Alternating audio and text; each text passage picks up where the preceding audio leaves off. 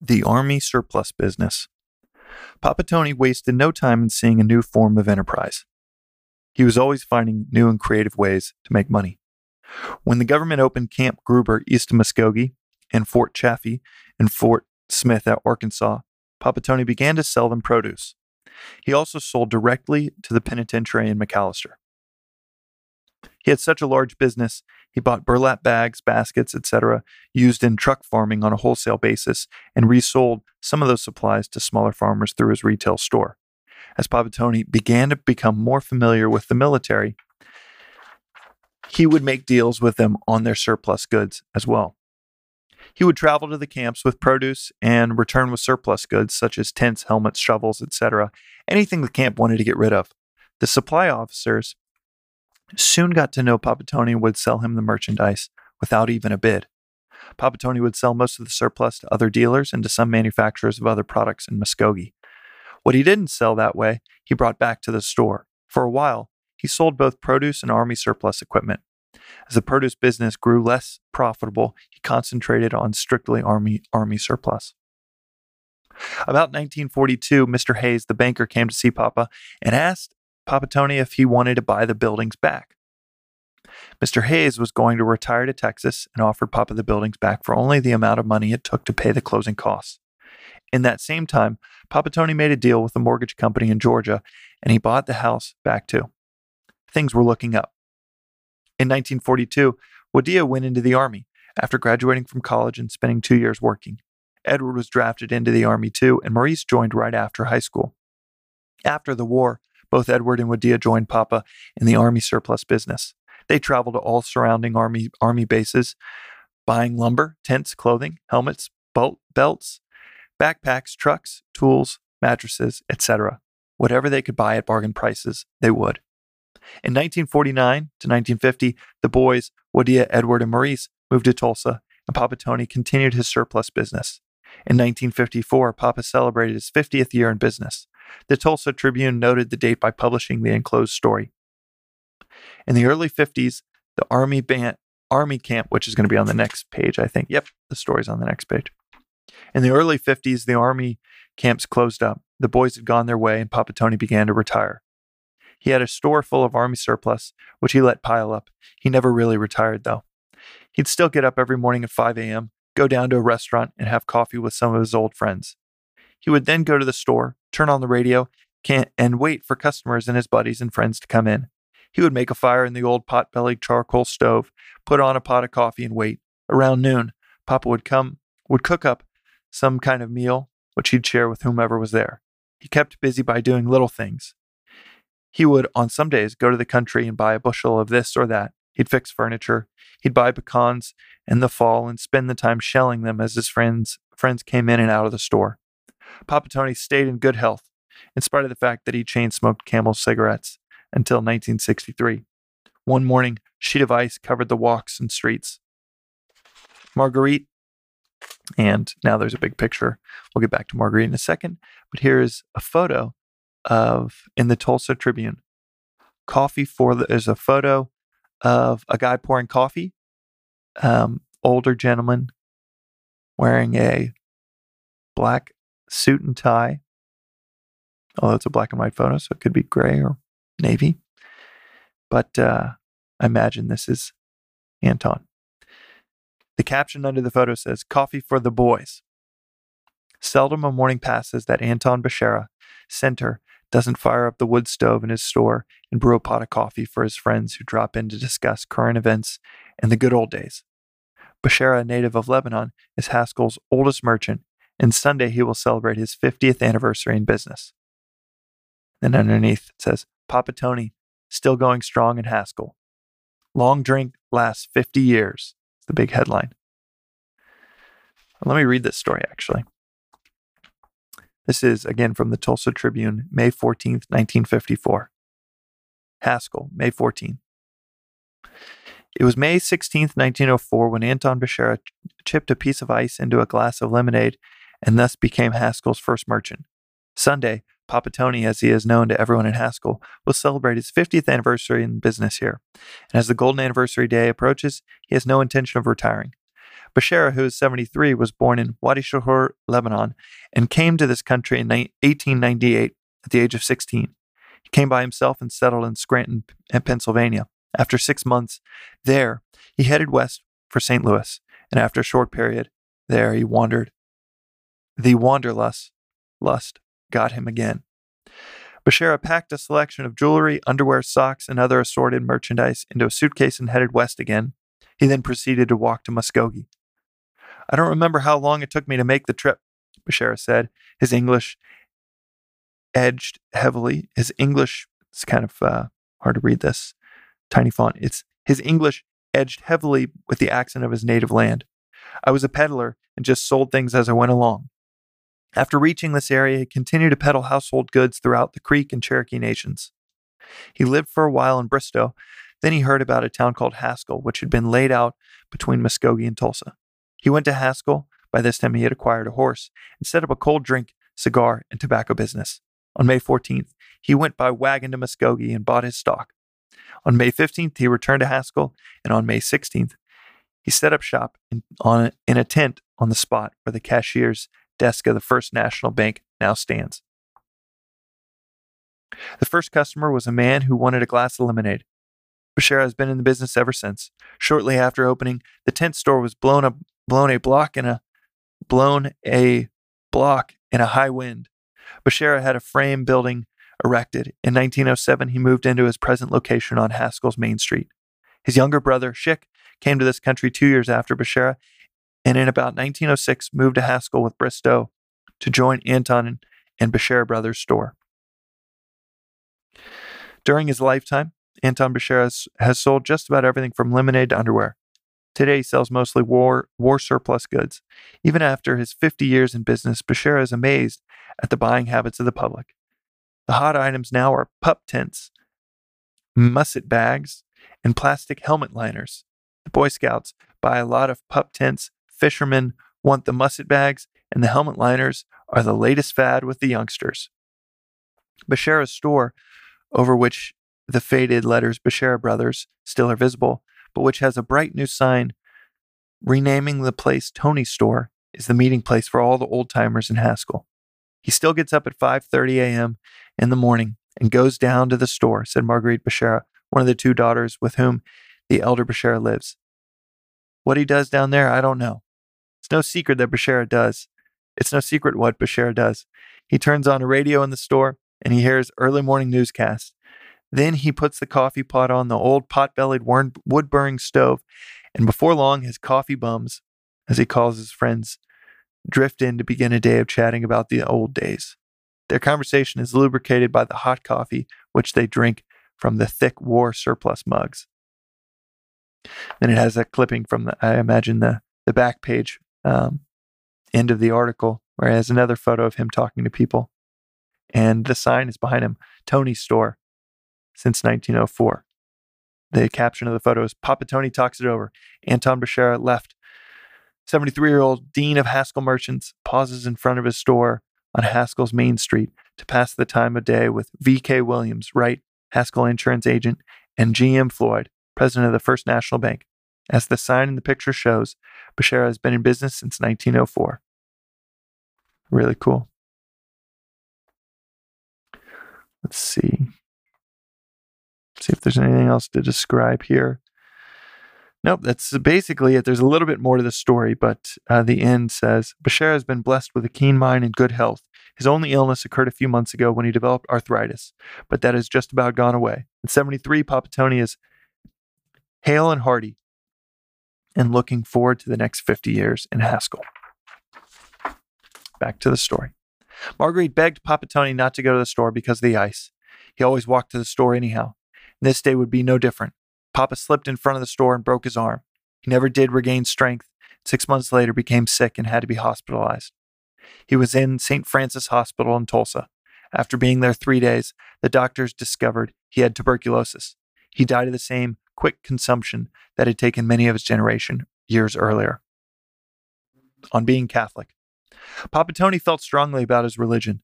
Needless to say, he was strict about it too. He saw to it that everyone attended Mass and paid attention. Father Philip van Hulse was an immigrant priest from Belgium who was the parish priest when Papa's family was growing up. Haskell was a mission church, and Father Phil, as he was known to the people, would come from Muskogee via the train to Haskell. Later, he bought a car and added Cricola to his mission churches. According to Wadia and Marguerite, Father Phil had a tremendous influence on the lives of the Besharas. He was from the old school of religious training and taught the very strictest form of Catholic principles. One week, Father Phil would come to Haskell and celebrate Mass on Sunday. After Mass, he would have catechism class, straight from the Baltimore Catechism. The next morning, Monday, he would say Mass at 7:30 a.m. and have a catechism class afterwards. The kids would have to hurry home and eat breakfast in order to be at school by 9 a.m. The next week, Father would come on Saturday, celebrate Mass, and have catechism at 2:30 p.m. in the afternoon. The children didn't dare miss a religion class. According to Wadia, Father Phil must have visited hell because he sure seemed to know a lot about it.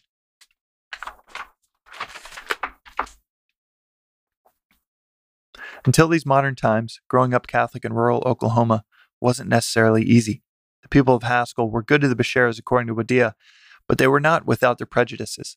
It was not an overt type of discrimination, but it was there. During the presidential campaign of Al Smith, much was made of his Catholicism, and there was a heightened concern on the part of many Protestants. Marguerite found herself defending her Catholicism strongly against the ignorance of many of her classmates.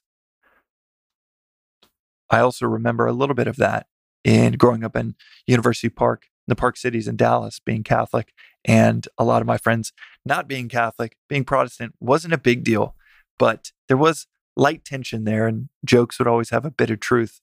People would call Catholics kneelers and talk about how we worshipped Mary instead of Jesus. It was never overt like this account says, but it was there in the 90s. Wadia recalls that there were 10 or 11 Catholic families in Haskell. There were families there were families of Carlins who were in the oil business. The Scullys were a banking family. The others were the Chileas, Millers, McCallies, and Nessers. And then the two Beshara families. These families got together and raised enough money to build a church, and in 1913 they built St. Andrew's Catholic Church in Haskell. It stood until a fire destroyed it in 1986. Anecdotes growing up with Papa.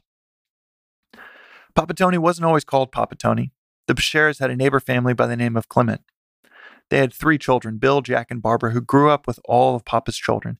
Bill was the closest to the Besharas because he took tap dancing lessons and in turn spent a lot of time at the Besharas' house teaching what he learned to Florence.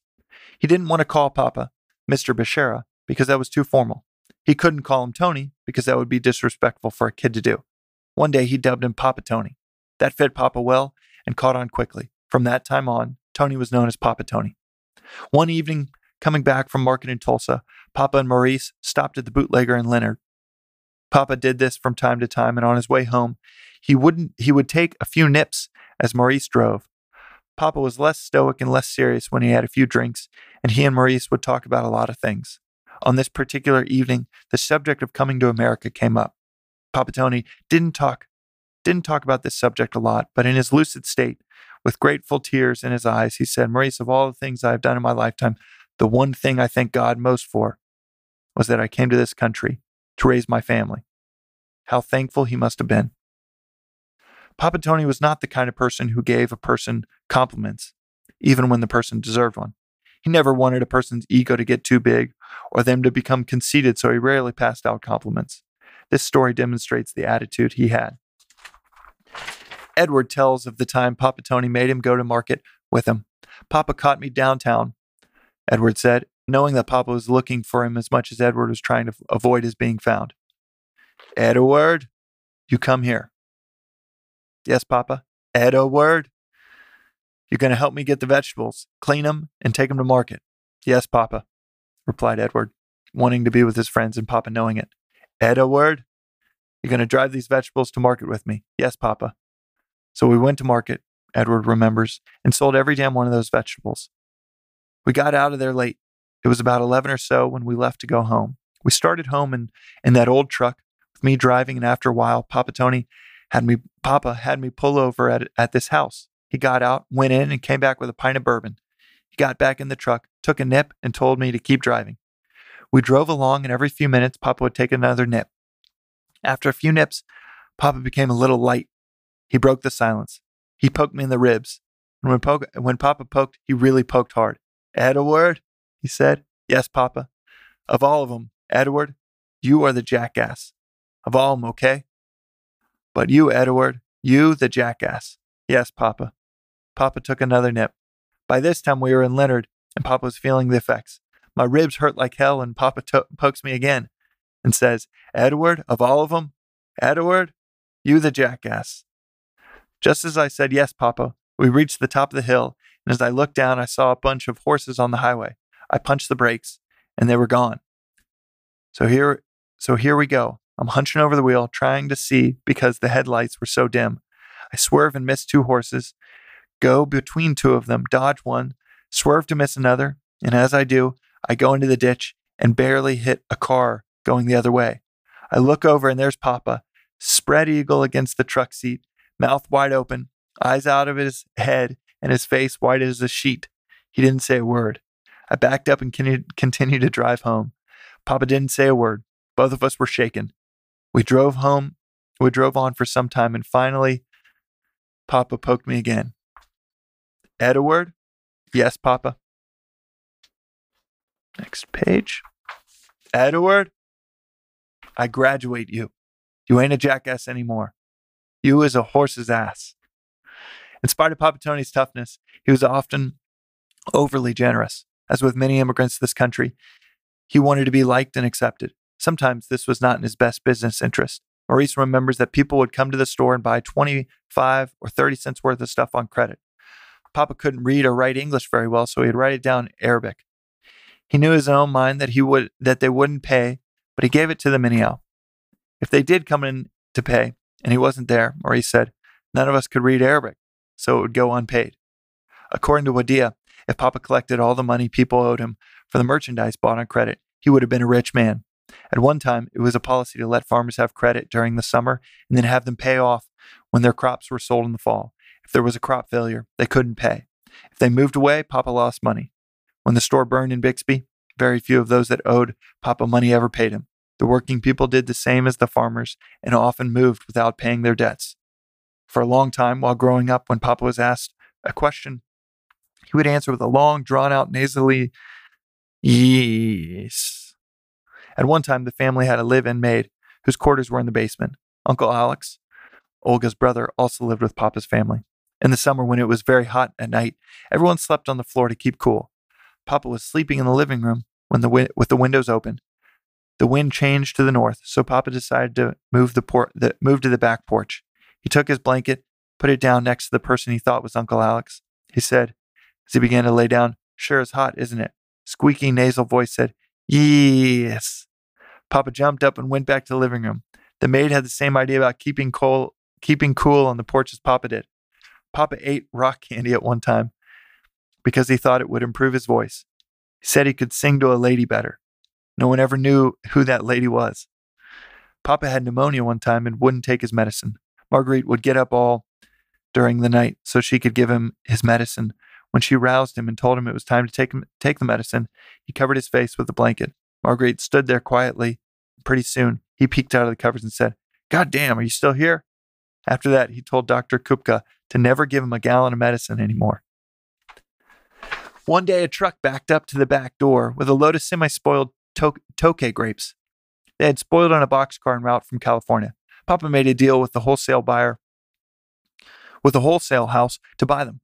He didn't give them much for them. He got all the wash tubs out and had all the ones he could borrow. He got all the kids of his family to stomp the grapes. Papa would ferment the grapes, thus making wine.